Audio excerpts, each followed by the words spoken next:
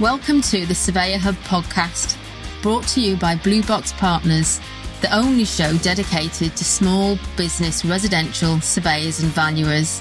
Created by surveyors for surveyors, in every episode you'll learn something new about the vibrant and thriving industry of residential surveying. We don't mind what flavour of surveyor you are or what level of experience you might have. If you're in the business of helping people with their homes, this is the community for you. So, hello Mandy Spenceley. It's good to have you on the podcast today. Morning, Marion. Lovely to be here too. What a gorgeous day. It is. Do you know what? It's been flipping raining here all week. Thunder and lightning, the lot. And as we record this towards the middle of June. And yeah, it's been horrible, really muggy. And with all this sort of lockdown, I tell you what, I've just had cabin fever this week. And I woke up this morning and thought, I cannot move. You're just so achy, I haven't done any exercise. But yeah, so this weekend I plan to tidy up my study. Some people will have seen on Facebook and the like that I've been posting pictures of my office and what that's like, because that's my world right now. And mine. Well, while everyone's going back to work, I'm sorting out my office. But it's really good to have you on the podcast today, Mandy. We've known each other, it feels like forever, but actually not that long in the scheme of things, I think. It absolutely does feel like forever, doesn't it? And you know, when you ask the question, how did we meet and how did we get to know each other? I just really can't remember, to be honest. But yeah, it just it hasn't been that long, has it? About 18 months. I think it must be one of the Women in Surveying something or other that I did that we connected. Yeah. But that's good. We don't need we don't need an anniversary to celebrate being friends, Mandy. No, we definitely don't. So tell me a bit about your career and what you do, where you work now. Tell us a bit about that. Okay, so I'm an area operations manager with eServe Chartered Surveyors. I manage a team of surveyors in the Midlands. My background is it's just surveying, essentially. I started out from school as a trainee surveyor, working for a local private practice, doing degree on day release at Nottingham-Trent University, and moved into various roles to gain experience and qualifications. So I moved into local authority for quite a while. I worked for a pub company. I've worked for an electricity company. I've worked for telecoms. So all sorts of things, really. And in my spare time, I'm a local town councillor as well. I want to ask you about that a bit later, because I think you need a medal for doing some of that. Yeah, I think I probably do. You're one of the few guests that I've had on the podcast that hasn't said, I fell into surveying. Did you intentionally set out to be a surveyor? Do you know what? I actually did fall into surveying. I knew it. I did. I wanted to go and do a degree in business studies and a language when I was 18. And there were lots of reasons why I didn't go and do that. Actually, primarily because my dad was really poorly when I was a teenager and I didn't want to leave home. So got my A-levels and I went into Doncaster, had 3 interviews, legal executive, local authority rating trainee, and a trainee chartered surveyor. I didn't actually know what any of them did. I got offered all 3 jobs and I decided, well, I don't really want to work for the council. Hadn't really thought about law and I didn't know what a chartered surveyor was. I'll give that a go. And absolutely loved it right from day one. And it was residential surveying for a local estate agency. I started at the bottom. You know, I started out making the tea, doing the filing, but also spending half of my days every day going out with surveyors, lifting drain covers, testing for damp, setting ladders up. And I just thought, wow, I didn't even know this job existed. And I never wanted to do anything else. And I only actually left residential surveying to go into all these other roles just to gain my qualifications. So I was on this, I had tunnel vision from that moment on. I had tunnel vision to get qualified. That was my career and that's what I was going to do. In those days, the qualification was for general practice. And, you know, for the younger surveyors these days, they probably won't realise that we didn't specialise in those days. And as a residential surveyor, it was really, really hard if you're doing valuation to get your qualification if you hadn't got experience in all these other areas. So local authorities and district valuers' offices were real training grounds for general practice surveyors. So I went into local authority and managed 3 industrial estates, for example. For a time I managed an office, which was a converted grammar school, converted into a business centre. So there's about 30 or 40 offices in there. And I didn't have my degree at this stage. I was just a trainee. So you can imagine the breadth of experience I got and the just, I suppose, the level of responsibility I had just on the basis of my experience, not because I had a qualification. But it was amazing, absolutely amazing. And I got qualified. And then I wanted to relocate from Doncaster. So my career wasn't my focus. My life was my focus. And I wanted to relocate to North Yorkshire. So I basically applied. In those days, there was no internet. I wrote to by snail mail, actual paper. I wrote a letter to every single chartered surveyor within a certain radius of where I wanted to live. And in the end, I moved to a local authority, moved to North Yorkshire County Council. But as I said, my life was more important to me at that point in my career. I had, got my qualification at North Yorkshire County Council and sort of always wanted to get back into residential. Always. Because I always remembered going out with those surveyors and wanting to do that myself. It's funny the experience you have in those sort of formative early years of starting to work and what you still remember. I did a graduate scheme for Lang back in the day. And one of the things I had to do, so it was a house builder, and one of the things I had to do was to work in a land buying department. And I remember putting again, pre-internet, but, I remember putting a plan together with, sticky dots and things like that to do comps. And, we bought this piece of land in Kidderminster to develop into houses. And I always think, I should drive past there one day, but I'm miles away now. But, but I can remember being in that room and putting that together, my heart beating, thinking, oh my God. And I put this plan together and then they just added on a couple of million and just bought it. Anyway, there was like, no, I spent ages doing this logic and then they just went for it. But I remember being on, I used to manage a building site for a developer in St Albans. But then, a bit like you, the experience that you get, it really shapes you. And as you're talking to me, because we record these via Zoom, because I like to see people, I can see you smiling as you remember those memories and the experience that we have. But you're right, it's so important and so hard. Back then, it's still hard today, but also sort of back then to get qualified and you had to have that tunnel vision. And same for me. I joined the corporate surveyor that I used to work for just 3 months to get valuation experience. And I was there 15 years, the way that things go. But you do have to move around to get that experience. And that can be really disruptive, particularly when you're young, you've got to move location. I don't think I ever planned to move anywhere. I was in the Midlands for a bit. Then I was so home, because I'm from North Wales, I was so homesick. I thought I'll give London 6 weeks, which I did. And then luckily I met a few people. I met my future husband. And I thought 6 weeks in London, that's it. I'm going home. And I've sort of never gone back. But I've never really intentionally planned. What was it that made you want to live in and work in that part of the world? I just always loved the Yorkshire Dales. And my parents brought me to the Yorkshire Dales and my brothers every year, not on holiday, but for days out. And it's a bit controversial, this, but I'm a great believer in living and working in these places and not having holiday cottages. And I was in my early 20s, and I said, I don't want to retire to that area. I want to live there. I want to raise my children there. I want to have my life there. And I've never looked back from that either. I mean, that was a huge decision to make. And I was with my then husband at the time. And we both wanted to do that. And I've never moved away.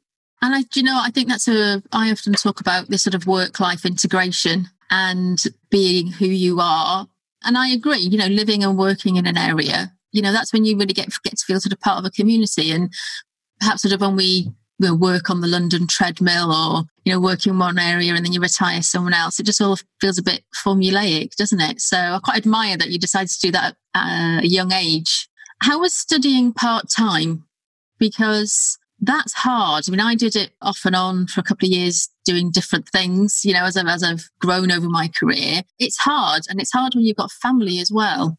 I didn't have family at the time, so that was fortunate.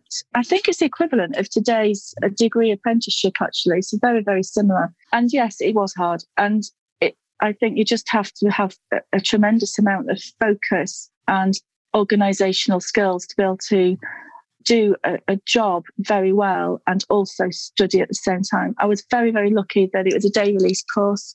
So ultimately, I did get to go to university one day a week, and I was a student that one day a week. So it wasn't, I only worked 4 days. But I tell you what was hard. It was the times when we had coursework or exams, because I remember now looking back for the whole period of the whole 5-year period, every single bank holiday was revision. I never used to go anywhere. I didn't do much. At most weekends, I was working on my coursework or studying. So yes, that was hard.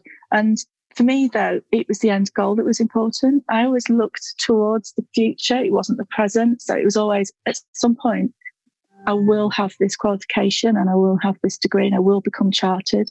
So it's all just for that focus. And I tell you what, that's never left me either.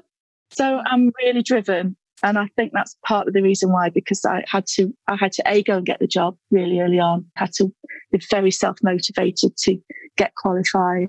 And I moved into a rural area. So I also had to be very, very motivated in my career to keep my career going. I'm about an hour away from anywhere here. So I've always had to drive to get to my job, apart from now when I work from home. And that work ethic that you've got and you've developed, how has that come into your leadership style now? Because one thing that I've found as I've grown old now, is that I expect of others. And I think sometimes as we mature as leaders and take on more responsibilities, the world has changed. We've just been talking about studying and getting qualified with no internet. And there'll be some youngsters listening to this who will just be thinking we are so goddamn old. But it wasn't that long ago, I'm just saying. But, we sort of expect quite a lot of others, and we expect others to put the hard work in. But things are different now. And sometimes I admit I found I'm sort of quite hard on those sort of coming through. If you want it, you've really got to go for it. Does that resonate with you in terms of how you sort of nurture people on? It does to a certain extent. In terms of qualification now, the associate route is nothing like the route I had to follow. And there's lots of positives around that. So as a slight side issue to the question here, you don't have to spend 7 years getting qualified. We did it the hard way just because we could. Well, we did it because we didn't have any choice. And had the associate route been available, don't get me wrong, I would have taken it. Absolutely. And absolutely, I wouldn't have gone into local authority to go and get my general practice experience. I would have loved the focus of being a residential surveyor. So, do you think then, Mandy, that's where some of this sort of attitude or views towards those who do ASOCs comes from? We had it harder and now you've got it easier, therefore this ASOC isn't as worthy as a chartered qualification. Because I see that a lot. But do you know what? I know some flipping amazing ASOC surveyors who just don't happen to have a degree or have, taken a different career path. And sometimes I think we can sort of belittle, or look down on them. And I think that's wrong. It is wrong. It's absolutely wrong. And it's for the reason I've just said, that they have a very, very focused qualification, a very focused training period, no matter where they are, whether they're in private practice or corporate or SARVA. It's all focused on survey and valuation, residential property, and they come out of that very, very accomplished. I'm not going to say surveyors at that point because everyone's still learning, but they do come out with a very, very good background knowledge. There's something really to be said for that. General practice is a jack of all trades, isn't it? I've done compulsory purchase, I've done residential, commercial, industrial, office, you name it. I've done most things. You do have to specialise in something, but to start out as focused as the ASOCs do on residential survey valuation is a very, very good thing. It's a good thing for their clients. And I think what people forget is, a lot of ASOC candidates are mature students and they've had a career before they've come into residential. They bring all of that life experience and business experience with them. I know training is something that you're very passionate about. Tell me how you got into that kind of work. I got into it with my last employer. I was offered the role of training director, and I developed the training program for our socks based on what they'd done previously. We improved it and looked at what worked well previously and what we'd like to improve. And it's really just started from there. I managed the program. I didn't necessarily deliver the training, and I also I was the counsellor to all of the candidates, and I also managed them for a short time after qualification as well. So alongside of that, I went into assessing as well. So I became an APC assessor for RICS. I also have become an associate assessor for RICS. And I've also recently been trained to be an assessor for SAVA. Out of all of those roles, I love assessing, but out of all of those roles, I actually really enjoy being the counsellor. I really enjoy seeing a candidate grow and help and support them towards their qualification, identifying gaps with them, signposting them to their further learning and what they've learned in the past to refresh themselves. I just love that. And then the most rewarding part of all of that is them coming out with a qualification at the end, and then helping them and supporting them to become, very good surveyors as well.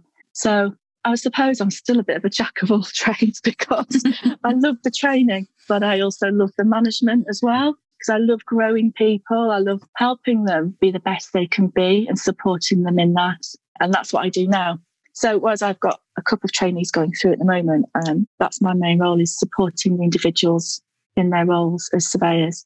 Do you remember your APC interview?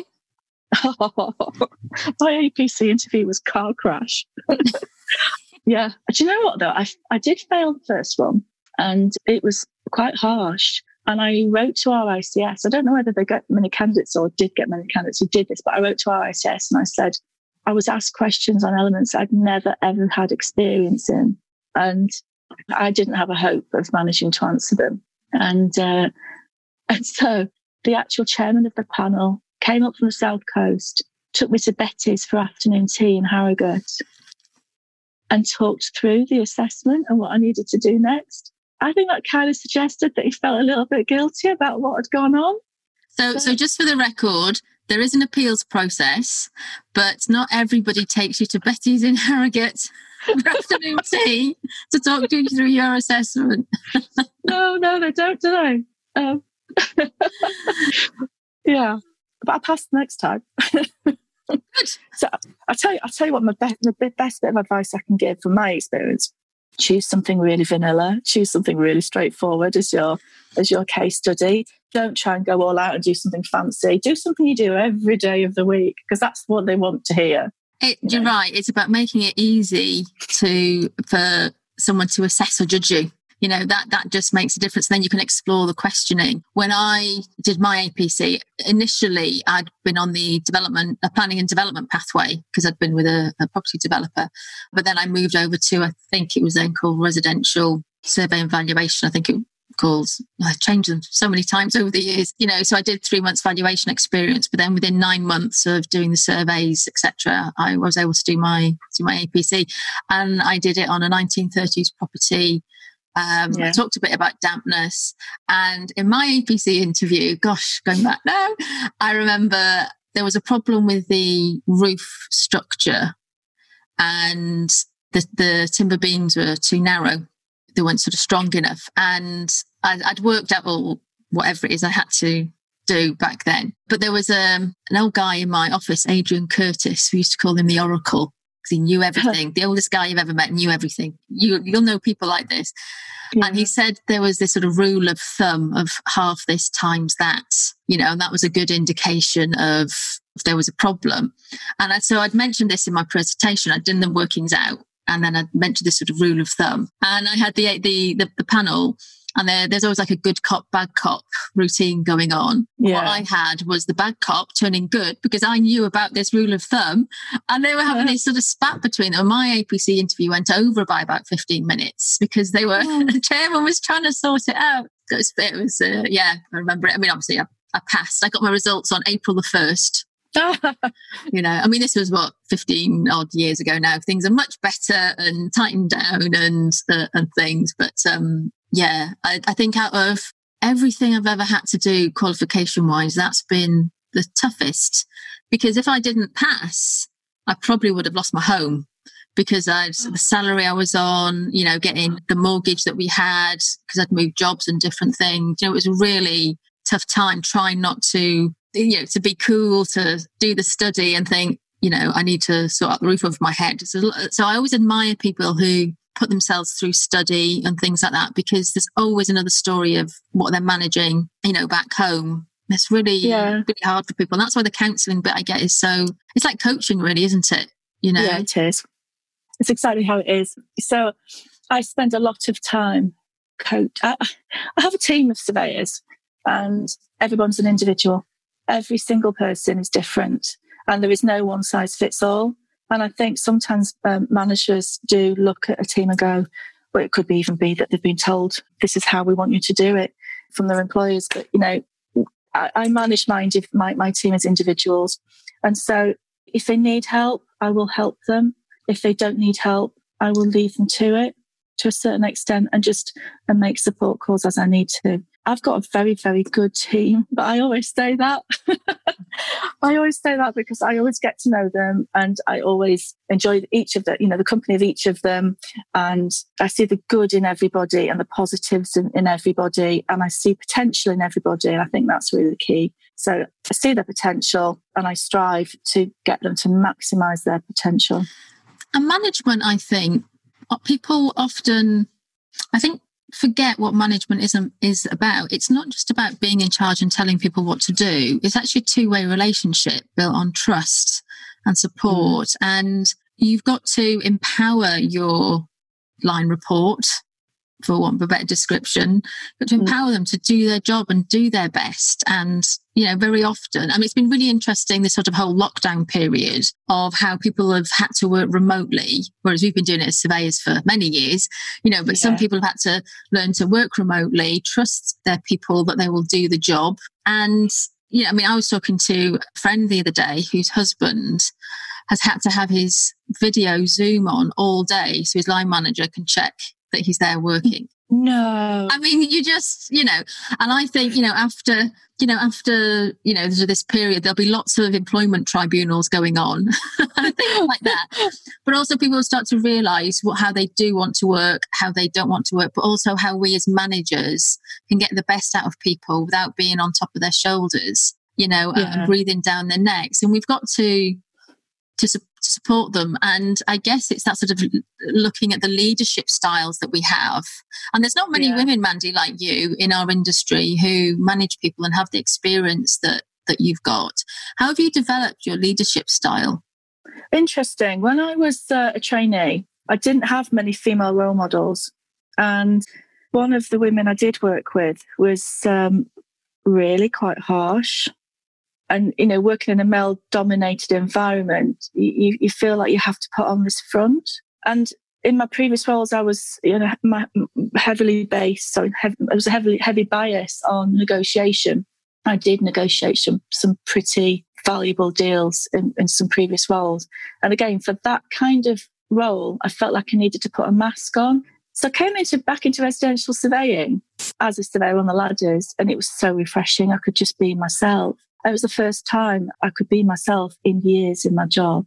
And I really wanted to, I always wanted to be in management, and that was always my goal. And I thought, if I ever get to be a manager, I'm going to be me. I'm not going to be trying to be somebody else. And, everyone else has got their own approach to this, but I hope my surveyors will always acknowledge that I am me when I'm working with them. Well, through the last few weeks, we've had,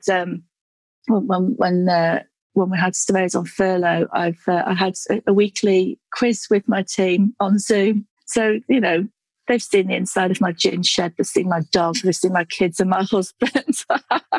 And so they've got to know me a little bit better as me. And I hope they see at work that that's still the same person that's talking to them at the end of the phone.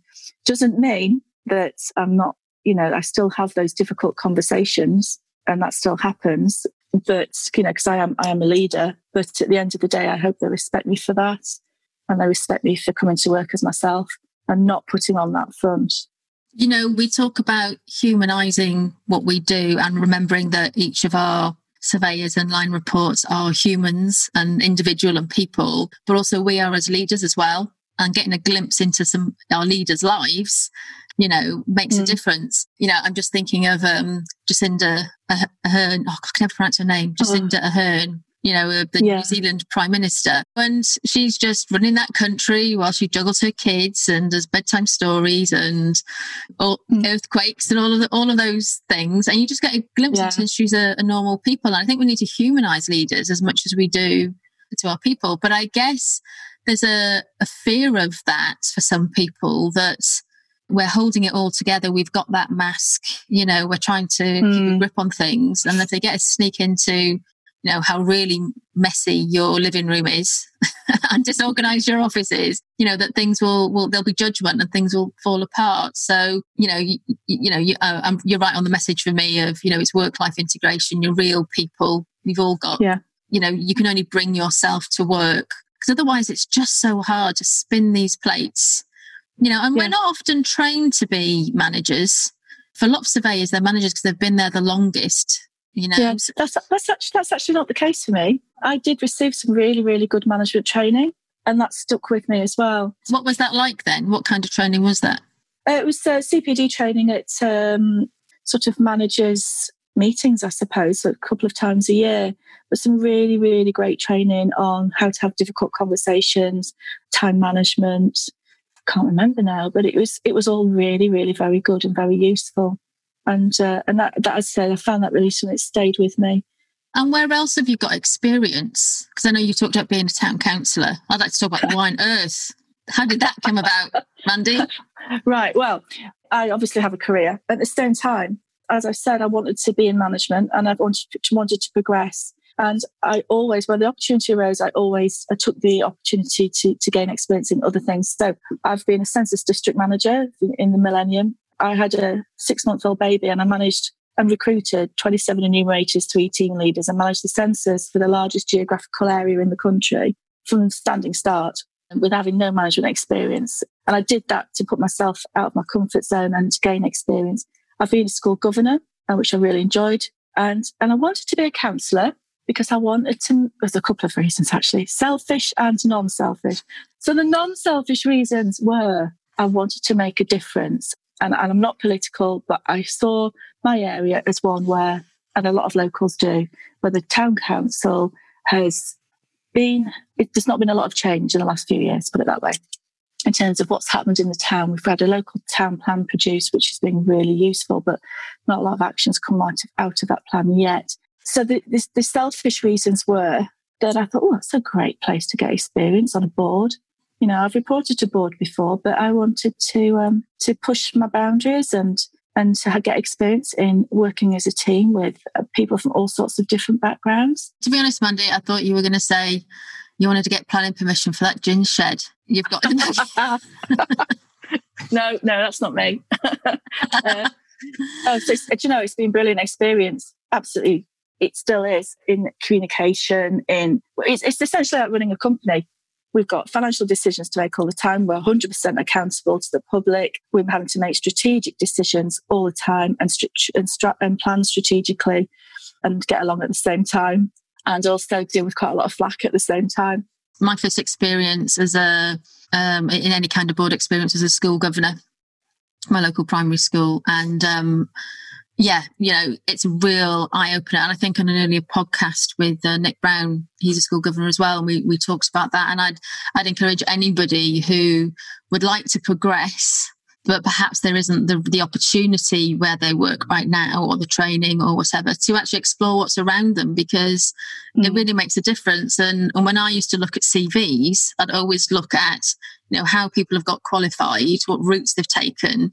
And I admire people who studied part-time and worked really hard, because that tells me a lot about their work ethic and commitment. And also those that get involved in running community groups and things like that, because it tells you about the diverse range of skills they've got and the people that they meet. And then the other thing I'll admit I used to look at was whether they could bake cakes or not. because that's really useful when they have those Macmillan days where you bring in your cakes and you get a good quality cake baked. I can bake cakes. I did get through to the interview rounds on Great British Bake Off a few years ago. I did. But I didn't get very far. Yet, Mandy, yet. I've got time for that. Well, I was going to say, actually, where do you find all the time to do all of this? Because you've got, I think your girls are a bit older now, but, you've got children, family, dog. How do you find time to do all of these? Because that's the thing that most people will say, I just don't have time to do all of that. Well, I'm with you on work-life integration because I just find the time. Because I love doing whatever I'm doing, whether it's work, whether it's being whether a town councillor, whether it's being an associate assessor. I love every part of what I do. I don't do anything I don't enjoy, and I will find the time. Obviously, work will always come first. It always has done and always will in terms of the working hours in the day. But I just fit everything in around that, evenings and weekends, mornings, just like you, So as I say, it doesn't really feel like. It doesn't feel like not doing anything I don't, I enjoy it. So I'm not trying to fit in something I don't want to do. When you do something you love, it doesn't feel like work. But I guess the hard part then is juggling the lights of the family. I'm recording this podcast now. It's a Saturday morning. I've had to lock the door because my daughter wants to come in. Oh. That sounds really cruel, but it's just for an hour. She just wants to come in because she's interested and she thinks there's some sweets in my handbag. So that's why she wants to come in. But yeah, it's the problem with work-life integration and being yourself is actually it's quite hard to have those boundaries and knowing actually when to walk away from a piece of work or something that you're doing and get out and have time for yourself. How do you manage that? Because mental health is now more than ever, isn't it? It's so important. How do you manage that? I started the Couch to 5K last year. I need to get back into that, I've got to admit. I've actually got my bike on a roller. I don't know what they call it now, but I've got one of those roller things. So I don't actually have to think about going on a journey on my bike. I can do it in my porch. What else do? I take the dog out when he needs to go out and we'll go for nice walks with the dog. How do I do that? I don't know. It just fits in. Everything just fits in. My girls are a lot older and my husband has always had a job which has been very similar in terms of having to integrate it with family life because he's an on-call fireman and a whole-time fireman as well, which means that it doesn't matter whether he's at work or not at work. He's always at work, if you know what I mean. Mm. so because he's on call from home. It's never been any different in our house. I've never been one of these 9-to-5ers. I'm thinking back to when I used to work at the council. That was a long time ago. I suppose I was then on flexi time, but that's about the last time. When I left the council, our first job outside local authority was with a pub company. Well, they're not 9-to-5 jobs, are they? Mm. So yes, I had an office role, but one of the questions in the interview was, how do you feel about working in the evenings? And because that's when our publicans are at work. And I said, well, that's no problem. So I've not known any different. And actually, I think that's, as I think about it, that's true of surveying. I don't know many surveyors who do just work 9 till 5. We all work flexibly and around life, thinking about it. I work for eServe and work-life balance is something that we're absolutely 100% striving for all the time with our surveyors. And I totally acknowledge, and I think most of the industry acknowledges that, we do have to work flexibly in our role as residential surveyors, which is, I think, one of the reasons why it attracts new entrants because they can see that flexibility. I remember when I was on the ladders and I used to be able to go to the school sports day in the afternoon without taking a day off. The usual thing, they set a sports day and it rains and then have to set another day. So it's not like you take a holiday and then another day, 2 days notice, is it? So you used to have to be able to fit it in or miss it. I never used to miss it. I used to always get to school sports day and always have my 6 points done in the morning and just work a little bit later that evening to get the jobs out, knowing that I'd had my time off sort of in the afternoon to see the kids run. Makes such a difference, doesn't it? Being allowed to do that. I mean, there's nothing amazing about a kid's sports day. They're usually really, boring. There's one race. My kids always came last or fall over. But yeah. Can I ask you about women in surveying? We talked about that in some way, shape or form. That's how we met. How do you feel about the number of women that are in our industry? And I mean, it's getting better. But how do you feel about that? It's getting a lot better. And you'll have been similar to me when I was working on the ladders. I was the only female surveyor in my area amongst a lot of, well, it was all men. The only women were, well, we had a female managing director at the time, but the only other women were the admin and the secretaries. And then there was me. I went to a CPD event before Christmas. Work hold them every year. They're really well attended and really enjoyed. And I sat in that room and I looked around and I thought the diversity in this room and the level of, the percentage of women in the room as well was so much better than I'd ever experienced when I was on the ladders. But we are really making big strides forward now. But I have to say, when I was working in the recruitment of trainees, it wasn't 50-50. There wasn't a 50-50 split, and I still don't think there is. Maybe some women just don't understand or know that this is a really flexible role and can fit in with family really, really well. Or it might just be, I'm going to say this is controversial, but I'm just going to say this, that, it's a bit of a mucky old job sometimes. Now, I quite enjoyed that. I quite enjoyed seeing the faces of the occupiers, seeing me lift a drain cover and thinking, gosh, how does she manage that? And seeing me lug my ladders about. But some women maybe don't want to do that, but maybe some men who don't want to do that. But it's not an office job, is it? I came from an office job with heels and skirts and suits into this, and I loved it, but it's not for everyone, is it? No, and it's interesting you saying that. I remember when I was a trainee surveyor, there was, I think it was about the time, was it? No, it wasn't when we had our first president. I can't remember now. I remember there was an article about why women aren't surveyors. It was in the Estates Gazette.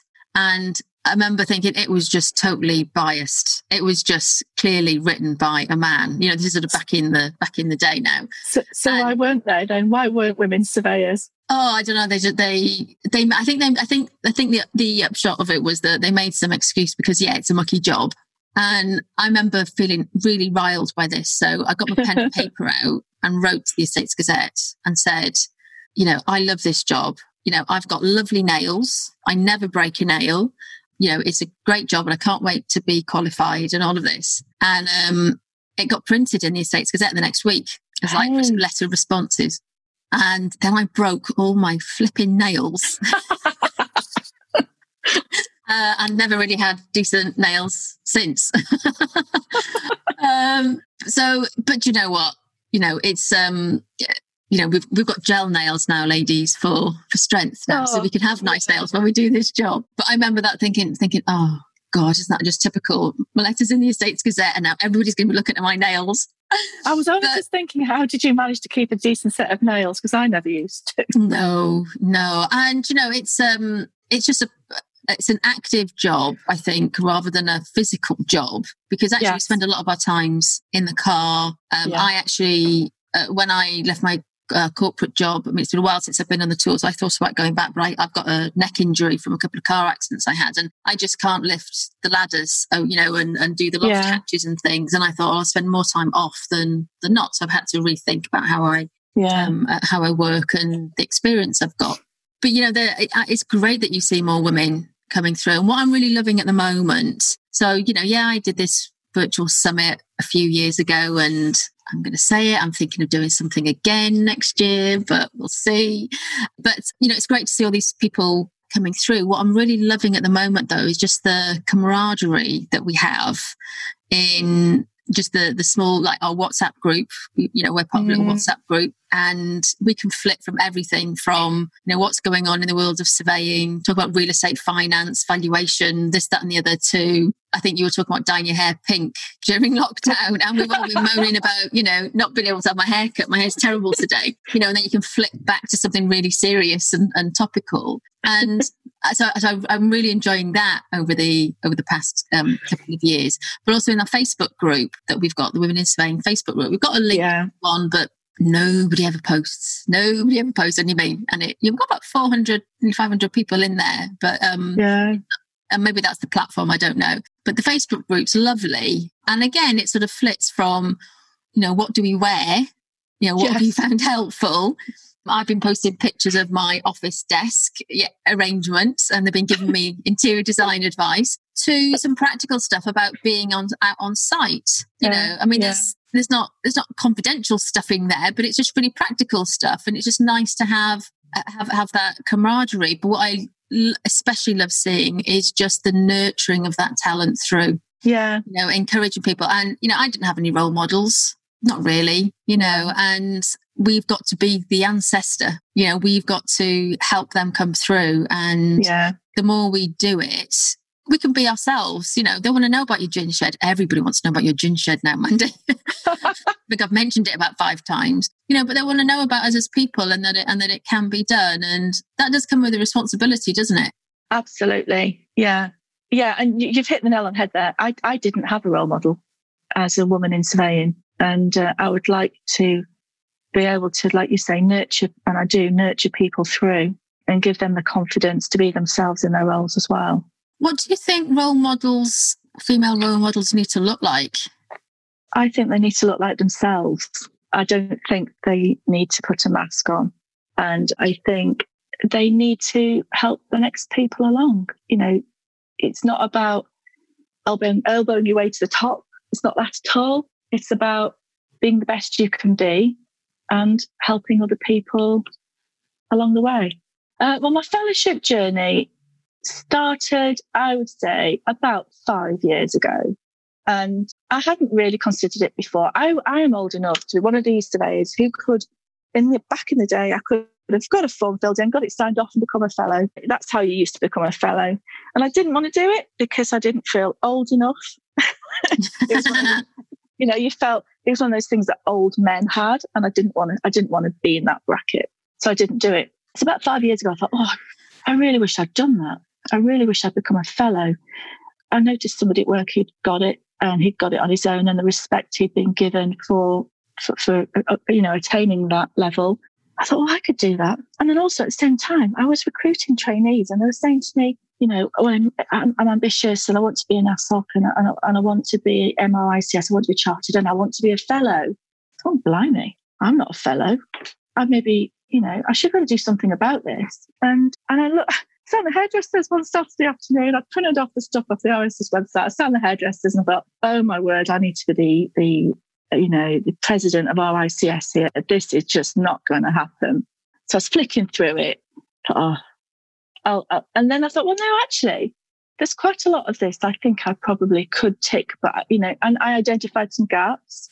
And then I set about being quite structured in my approach and being able to fill those gaps. One of them was APC assessing. It's one of the reasons I did become an APC assessor was because I wanted to be a fellow, and the two things worked well together. And I love APC assessing, so it's worked out really well. And then you put a post on LinkedIn, didn't you? And you said, I'm looking at being a fellow, and I'd like some other ladies to join me on the journey. And then it all started from there. So I'd already got quite a long way down the track. But then we held that Zoom call. Do you remember it? Mm. And I'd forgotten it was going to be on video, and I hadn't even brushed my hair. And do you remember? And so then it was just a group of us, wasn't it, together? And things happen in your personal life along the way. I mean, my dad was diagnosed with cancer, and he actually died of cancer not long after, and right in the middle of me producing my fellowship application. And so I did take a little bit longer than I wanted to originally because of that, obviously. But you became a fellow, and Sharon did, and it was all this snowball effect. And you were like, "Are you going to put it in? Are you going to put it in?" And yeah, I'll put it in. And I just sat there one night, and I sat there till 2 a.m, and I finished off this application, and I got it in, and wow, I actually got it. I actually achieved it, and it was. I felt so good. It was just. It's an amazing feeling. I think, other than getting my APC. I think it was a really amazing feeling for me. I just feel like I've got there. And I'm just really proud more than anything. I was really, really proud. Yeah. The one person I wanted to tell though was my dad, and I couldn't tell him, so that was a shame. But when I got the email through from RICS, it came through on a Sunday afternoon. How bizarre is that? I thought, this is a wind up. You know what? Mine came through randomly, and I had to reply back and said, "Is this true? Is this a joke? Is this an error?" And they're like, "Oh yes, you passed." Okay. Did you do the same as me then? I didn't tell anybody for a couple of days. And I went on the RICS website, thought, I'll just double check and see what it says next to my name. And there it was, FRICS. I thought, oh, wow. Oh, they must have got me mixed up with somebody else. That's nuts. That's nuts, isn't it? After all your qualifications, all your career wins, all your progressing, you then get to do fellowship, and then we still doubt, is it true? Is it an error? Yeah, and I'm not the only person, because you've done it, and I've heard other people say the same as well. So it's just mad. One of the things I'm really proud of is last year they had the most number of women fellows the institution's ever had in its 150 odd years. And I think that's just because we really encouraged women to go for it. Yes. You know, and just that camaraderie of, look, this is how it's done. This is how you can support each other. It's not about doing favours for anybody. You know, it's just going on that journey together. And it's been amazing to see. I mean, when we've got a separate MRICS to FRICS women's group, and, you know, where we sort of share top tips and examples and things like that. And whenever a woman passes, it's just really good. Really good feeling. I met a lady at RICS a few months ago. I don't know what I was at now. And she recognised me from the group. I went, oh, hello. She said, oh, I haven't got my application in yet. I said, just get it in. Have a look at it and just get it sorted and get it in. And she qualified 2 weeks ago. Oh, brilliant. Yeah. And, you know, that's what being a role model is. You know, it's showing people how it can be done, warts and all, but also those little nudges, checking in. How are you getting on? Do you need any help? Signposting you, you know, I think that's the thing. And that's what will make a difference to the gender balance in our industry, you know, the diversity. You know, we can all play a part just to encourage people through. So, Mandy, it's been lovely talking to you this morning. Thank you. You've been listening to the Surveyor Hub podcast. We'd love it if you leave a review and let us know how we're doing. And if you want to find out more about how we're making a difference, visit us at blueboxpartners.com.